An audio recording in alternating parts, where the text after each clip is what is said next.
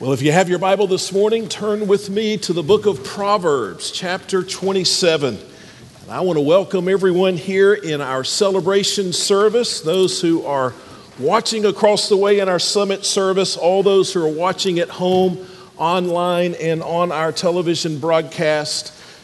1 year ago, we were not here because of the beginning of the pandemic. And now as we ramp up to Easter, looking forward to our first Easter worship all together in 2 years. I hope you share my excitement and my enthusiasm for that day. Today, we're in a little bit of a plan B. So last week, I preached live to the summit service, and our summit minister, Grant Keith, preached live here in our celebration service. And the plan this week was for us to swap. And I was going to preach that message here. He was going to preach this message there. But Grant flew home on Sunday afternoon, Monday morning, not flew home, but flew back to Amarillo, his old home, to get his house ready for sale and a few last minute details so that he could move his family here. But he arrived in Amarillo the next morning, woke up sick, went to the doctor, and he is positive for COVID. Since then, his wife has come down with COVID, and so they're doing okay. I hope you'll pray for them and some others in our church this week who are diagnosed positive with COVID. But consequently, he's not here today and will be with us next week. But today, plan B. I'm going to share a different message with you, but I'm very excited about what the Lord has, what I believe the Lord has given me from Proverbs chapter 27. This will be an unusual message for a couple of reasons. I really have two purposes with this message. First, I want to model some spiritual disciplines, some of those things that we do daily in our walk with the Lord to better experience God's grace and God's power in our lives. I want to model some spiritual disciplines, but I also want to teach you some spiritual lessons. So hopefully this will be an impactful message with you on both of those levels. So just to jump in, Proverbs chapter 27, to tell you the story, most days, I can't tell you that every single day, but most days, I read some from God's Word. I read a chapter, and many days, much beyond a chapter, I spend time praying. I call that my personal devotion time. People call that a quiet time. That's the beginning of my spiritual discipline each morning, spending time with the Lord. Another thing that I do as a part of a spiritual discipline is that I then share what I have learned in that morning devotion with some Christian friends. And so that all comes back here to Proverbs chapter 27. This was one of the passages that was assigned to our little group. And so we all read it, and then we came together and shared. Well, two things there for you to know. First of all, it's important, I believe, for all of us to have this daily time with the Lord. This is one of the most important ingredients, one of the most important tools that we have in order to grow in our faith. And we need a place where we can share what we've learned with other people. Not many people have Christian friendships. Now, we have friends who are Christians, but that's something different. A Christian friendship is a group of people that you have the opportunity to talk to those people about what you've read in Scripture and what God is teaching you, that you're comfortable sharing that, hearing that you pray for each other in front of each other. Christian friendship. And so those two spiritual disciplines, that's where all this story starts. I had read Proverbs 27, and then I had shared this with a group of men that I meet with, a small group of men that I meet with each week. For our Christian friendship, in order to share these things that we've learned. Well, when I read Proverbs 27, there was a verse that stood out to me. It seems that almost every chapter of Scripture, when I read and I really read carefully, there's a verse that stands out that is especially meaningful. And so for Proverbs chapter 27, that verse was verse 1. And verse 1 really caught my attention. It really grabbed my heart, and I learned so much from this verse. So I want us to start there, and then I'm just going to walk you through what God has taught me and how hopefully that can be life-changing for you. So Proverbs chapter 27, verse 1 simply says, Don't boast about tomorrow, for you don't know what a day might bring. Don't boast about tomorrow, for none of us knows what tomorrow really holds. And so that's a verse that we're familiar with, and many of you have read that verse dozens and dozens of times, and I had done so as well. But I began to meditate on that verse. Do you know what it means to meditate? That's a word that we often throw around in our culture, and it's usually from a Eastern context or it's some New Age context, and it means something very different than it does in Scripture. But the Bible tells us that we ought to meditate on what we read in Scripture, and here's how you do that. You read a verse or you read a few verses and you focus on it so closely that you understand or you seek to understand the full message of the verse. You try to see everything that this verse tells us. You try to see all the nuances and answer all the questions. So first you seek to fully understand in a prayerful spirit, God help me to understand. Your Holy Spirit be the teacher. I want to fully understand the verse. And then after you understand the verse, you begin to see how the truth of the verse intersects with what's going on in your life. In fact, I have a whole list of questions that I ask myself when I meditate on a verse. Questions like this: does this verse show me a sin that I should confess? Does it show me something I should give thanks for, a blessing in my life? Does it remind me of a relationship that I need to fix? Does it remind me of an attitude that I need to change, an opportunity that I have to serve? Does it remind me of a reason I need to praise the Lord? Or is there something further here that I should meditate upon? Now hold that last one because we're going to come back to that. But I did exactly that here with Proverbs chapter 27, verse 1. And so in my devotion time, I asked all of those questions, and I really felt like God showed me some things here, some important things, because I began to think about some things that I plan to do better. Are there some things in your life that you plan to do better one day? Some areas where you plan to be better one day? And I began to write those down in my notebook. I want to be a better husband to my wife. And that was the first thing that came to mind. I plan to be, I intend to be a better husband to my wife. I thought I also plan to be better at personal evangelism. That's something that I struggle with more often than I should, and I don't want to struggle. I don't believe I'll always struggle. I plan to be better at that. Another thing is family devotions. I plan to be better at leading my family and in nightly devotions in our home. I don't do a good job at that, but I do plan one day to be better at that. And so there were a whole list of things that I plan to do better. But what does this verse have to say about our plans to be better? It tells us that that's boasting in tomorrow. Does that make sense? If I plan to be better at something later on, then I am saying that tomorrow, that I don't know if it's going to come. I have no control of it when it gets here. I don't know what circumstances it'll bring to my life, but somehow in this tomorrow, I'm promising to do something that I really ought to do today. And so all of those plans, and this was an emotional devotion time in my life. This was an emotional prayer time. In all of those plans, I recognized that my good intention of being better later on was my boasting in tomorrow. And so I confessed those sins and asked God to help me be better, not tomorrow, but today. What I know I should do, Lord, help me to do it today and not boast in tomorrow. Well, I had an opportunity to share that with a number of people. And when I go and have lunch with somebody, I try to always share something in the lunch about what God has shown me, what God has taught me in the last week, just to see if they will return with something that God has taught them in the last week, and then we can talk about the Lord. So on Monday, I was having lunch with some friends, and I shared this story with them, how God has convicted me that I often boast about tomorrow. I plan to be better later. I boast about tomorrow.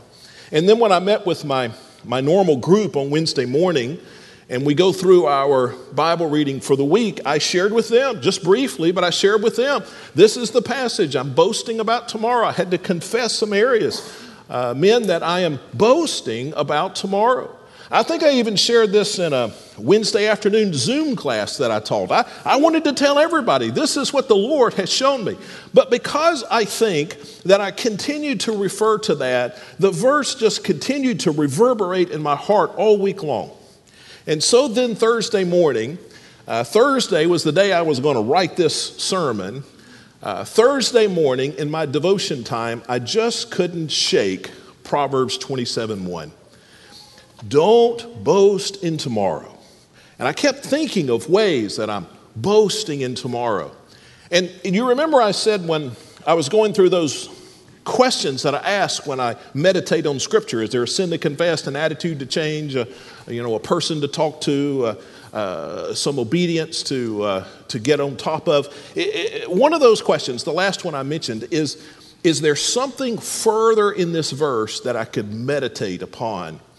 And so Thursday morning, with this verse still just so much in the forefront of my mind, I realized that perhaps I could meditate just on the word tomorrow.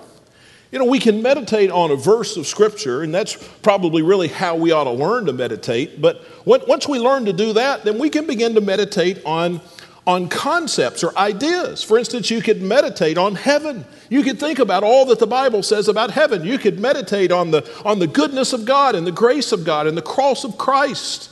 There are many things you could meditate on. And so I thought perhaps I should spend this devotion time, a part of this Thursday morning devotion time, just meditating on the word tomorrow. So how do you meditate on just a word, just a concept? Well, very similar to how you'd meditate on a passage of Scripture, just with one more step. You would start by thinking about all the different ways that the Bible talks about that subject. Now, you have to have some background in the Bible or some special tools to do that. So this may not be, a good starting place for everybody, but you begin by thinking about what in total does the Bible have to say about that? If you're meditating on heaven, what does the Bible everywhere have to say about heaven? And you'd begin to work through that. And so what does the Bible have to say about tomorrow?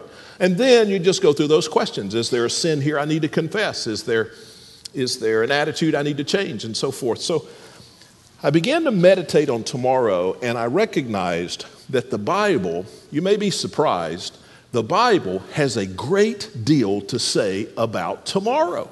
The Bible talks about tomorrow over and over and over. Tomorrow is a major theme in the Bible. And this part may surprise you even more. Almost every single time the Bible speaks of tomorrow, it speaks of it in negative terms. Tomorrow is presented in Scripture as an enemy to us. And you think about some of the failures that we have, some of the obstacles in life, some of the struggles that we have. So many of those can be connected to tomorrow. Tomorrow has been the monster that has brought those evils in our life. Tomorrow has been the enemy that has caused us so much trouble. It's tomorrow that we need to safeguard against. And so out of that meditation, going through Scripture and prayerfully going through the verses and asking those questions, I really feel that God has shown me 5 ways that tomorrow can be an enemy in our lives. And then 5 things that we can do in order to make tomorrow safer. So let me give those to you right out of my devotion time Thursday morning. 5 ways that tomorrow is our enemy, and then 5 things we can do to make it safer. Number one,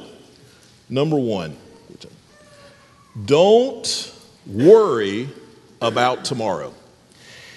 Tomorrow is your enemy if it leads you to worry.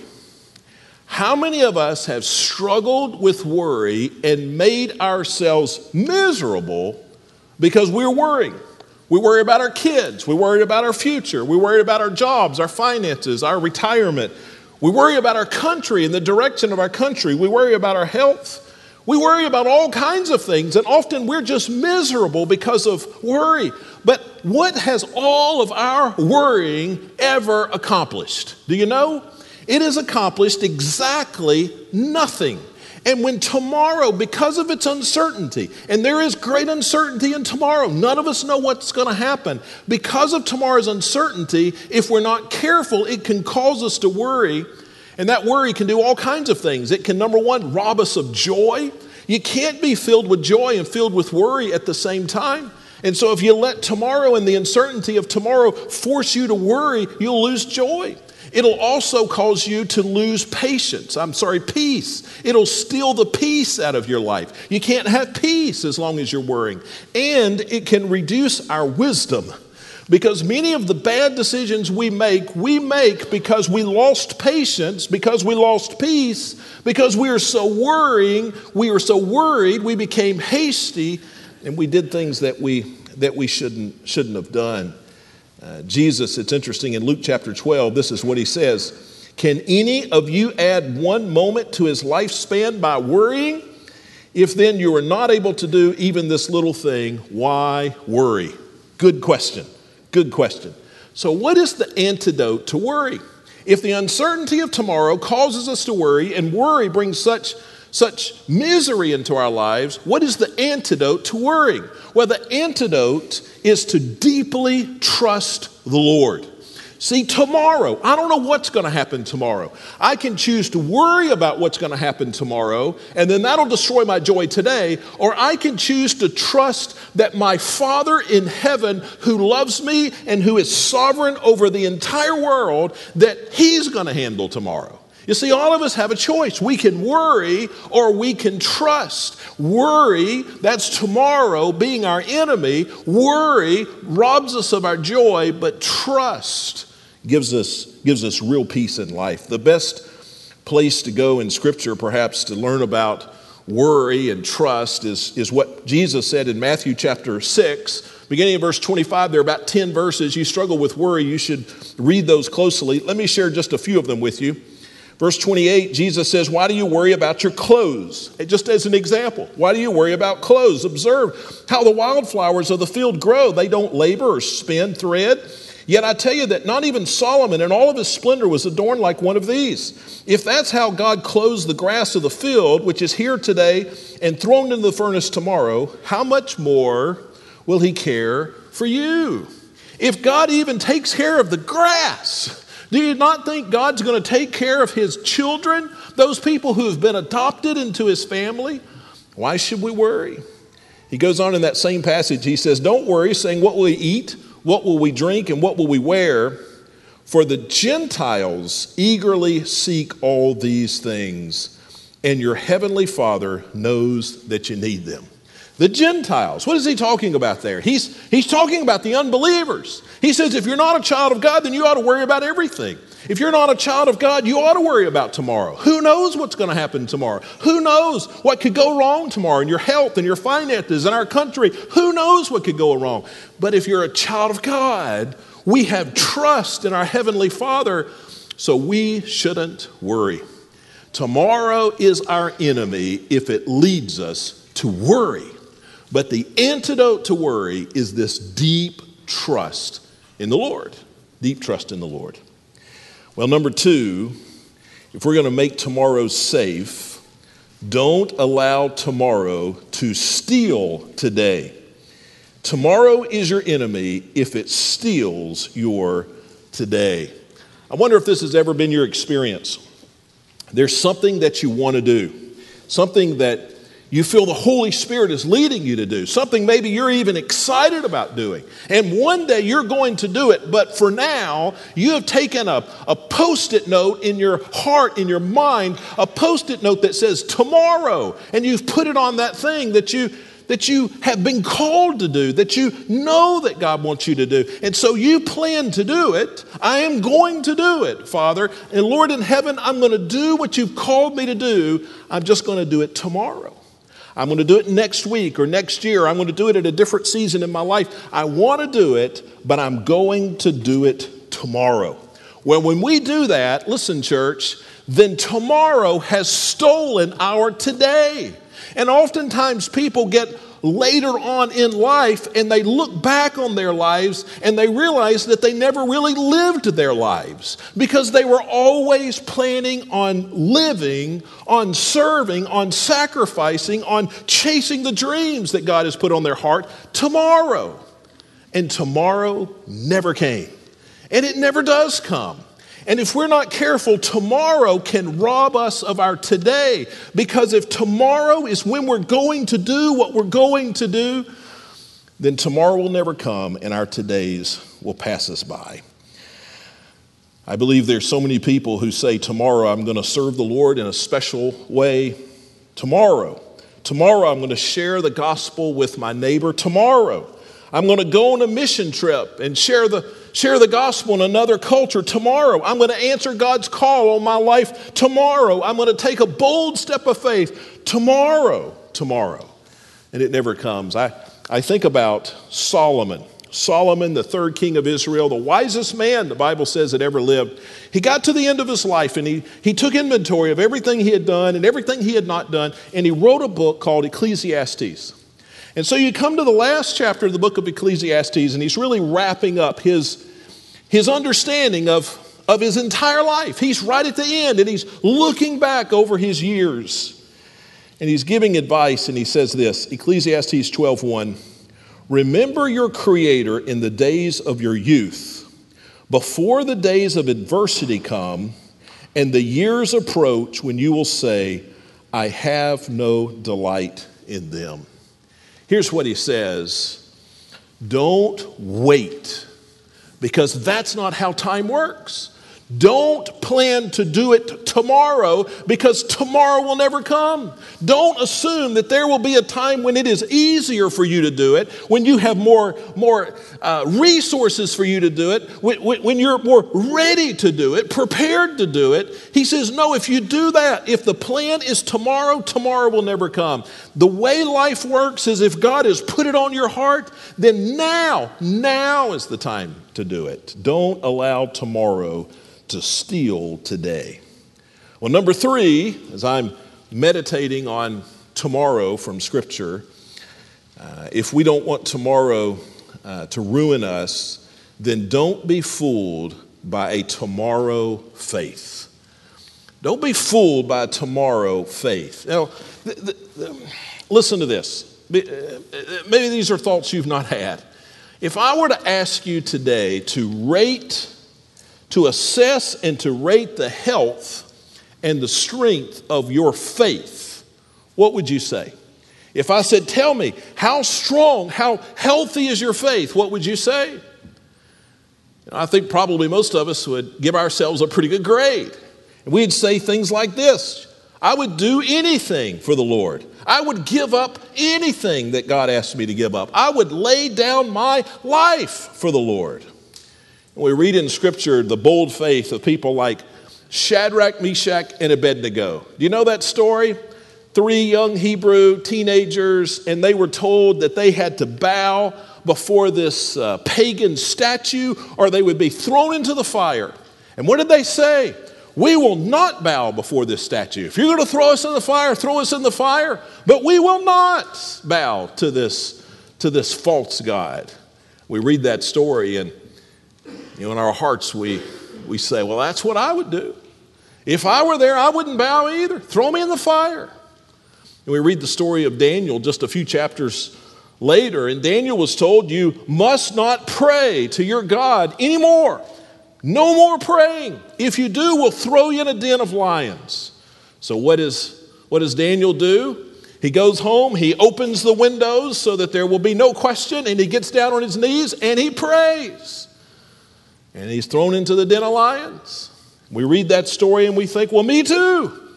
If I were told that if I prayed again, that there would be some punishment, it wouldn't slow me down, I would pray. We can think about Peter. So many stories in Scripture. I hear people today talk often about their fear that we're losing our religious liberty in our country. And I think that is a legitimate fear, something we should be concerned about. But I hear people say, Pastor, If the government were to tell me that I could no longer share the gospel or have a Bible study in my home, I would stand against the government no matter the cost. Now, all those statements are good so far as they go, right? I would be like Daniel. I would stand against the government. I would be like Shadrach and Meshach. But the problem with all those things is they are all about tomorrow. They're about what we would do tomorrow. And tomorrow, as we've already said, never comes, right? If we measure our faith by looking at our tomorrow faith, we may get fooled about the health of our present faith. It's not so much about what you would do for God tomorrow as it is about what you are doing for God today. Do you see the difference? We comfort ourselves with this tomorrow faith, which is exactly nothing. Who cares what we would do for God tomorrow? That'll never come. The question is, what are we doing for God today, right here? I think about how this unfolded with Jesus and Peter. So Jesus, just before his crucifixion, gathered the disciples together, and he told them that very soon they were all going to abandon him. And Peter, who always spoke before he thought, didn't like that Jesus was criticizing the health and the strength of his faith. And so Peter said to Jesus, Matthew 26:33, Jesus, even if everyone falls away because of you, I will never fall away. That's what Peter said. And then Jesus said back, Peter, tonight before the rooster crows, you'll deny me 3 times. Well, this tomorrow faith is very deceptive. It deceives us. And Peter was deceived. And so Peter then rebukes Jesus a second time, and he says, Jesus, even if I have to die with you, I will never deny you. What's Peter saying? Tomorrow I'll have strong faith. What happened? That very night, Peter denied him 3 times. Here's the lesson. Don't describe your faith by what you would do tomorrow, because tomorrow is nothing, and tomorrow faith is worthless. Evaluate your faith by today. Well, number 4, as I meditated on this, that the Lord brought to mind from his word, don't be godly tomorrow. Now that just sounds wrong, doesn't it? Don't be godly tomorrow. But the truth is, tomorrow is your enemy if it becomes the time that you plan to be better.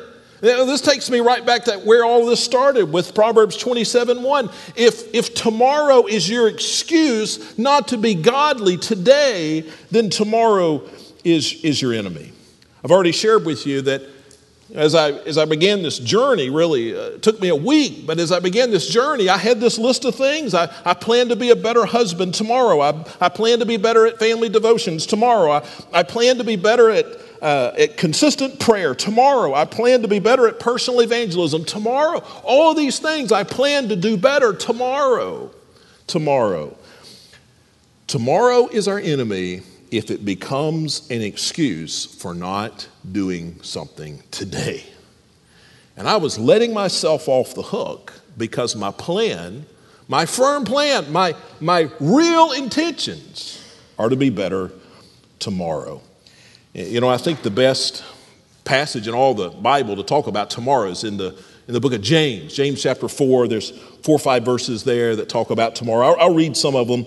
You who say today or tomorrow we will travel to such and such a city and spend time there, do business and make a profit, yet you do not even know what tomorrow will bring, what your life will be, for you're nothing but a vapor that passes quickly. And so there's this warning about counting on tomorrow. And then I think in most minds, when people read the book of James chapter 4, they feel like the subject ends. And then there's one more verse, the last verse in James chapter 4. And most of the time we don't really connect it with the previous verses. We think it's a different subject. But I'm convinced, this week, it's a part of the same thing. It's talking about tomorrow. What does that last verse say? It is sin to know the good and yet not do it. What's he talking about? He's talking about your pastor planning to be a better husband tomorrow. He's talking about your pastor knowing of the importance of family devotions and having every intention at being better tomorrow. He's talking about me knowing the commands about personal evangelism and planning to be better tomorrow. To know the good and yet not do it is sin. Don't be godly tomorrow. Tomorrow is your enemy if it is defeating you if you plan to be godly tomorrow. And then number 5, don't believe tomorrow's lie that there is no hope for you. Tomorrow is your enemy. Tomorrow is your enemy if it convinces you that your situation is hopeless. There's no hope for me tomorrow. Tomorrow, I'll just continue to go down. There's no hope for me. You know, many people have some pretty tragic stories. People have past sins and failures. People have made promises to God and broken them. Many people have broken relationships, shattered hearts, wounds, trauma, emotional scars. Many people have broken and lost dreams. They experience guilt, and it all leads to hopelessness. And into those lives, tomorrow whispers, no, tomorrow shouts, no hope for you. No hope for you any longer. But let me share with you the one place in Scripture that I found that the Scripture talks about tomorrow positively. Can I do that? Lamentations chapter 3, listen to this. Verse 22, the Bible says, because of the Lord's faithful love, we do not perish. For his mercies never end. They are new every morning. Great is your faithfulness.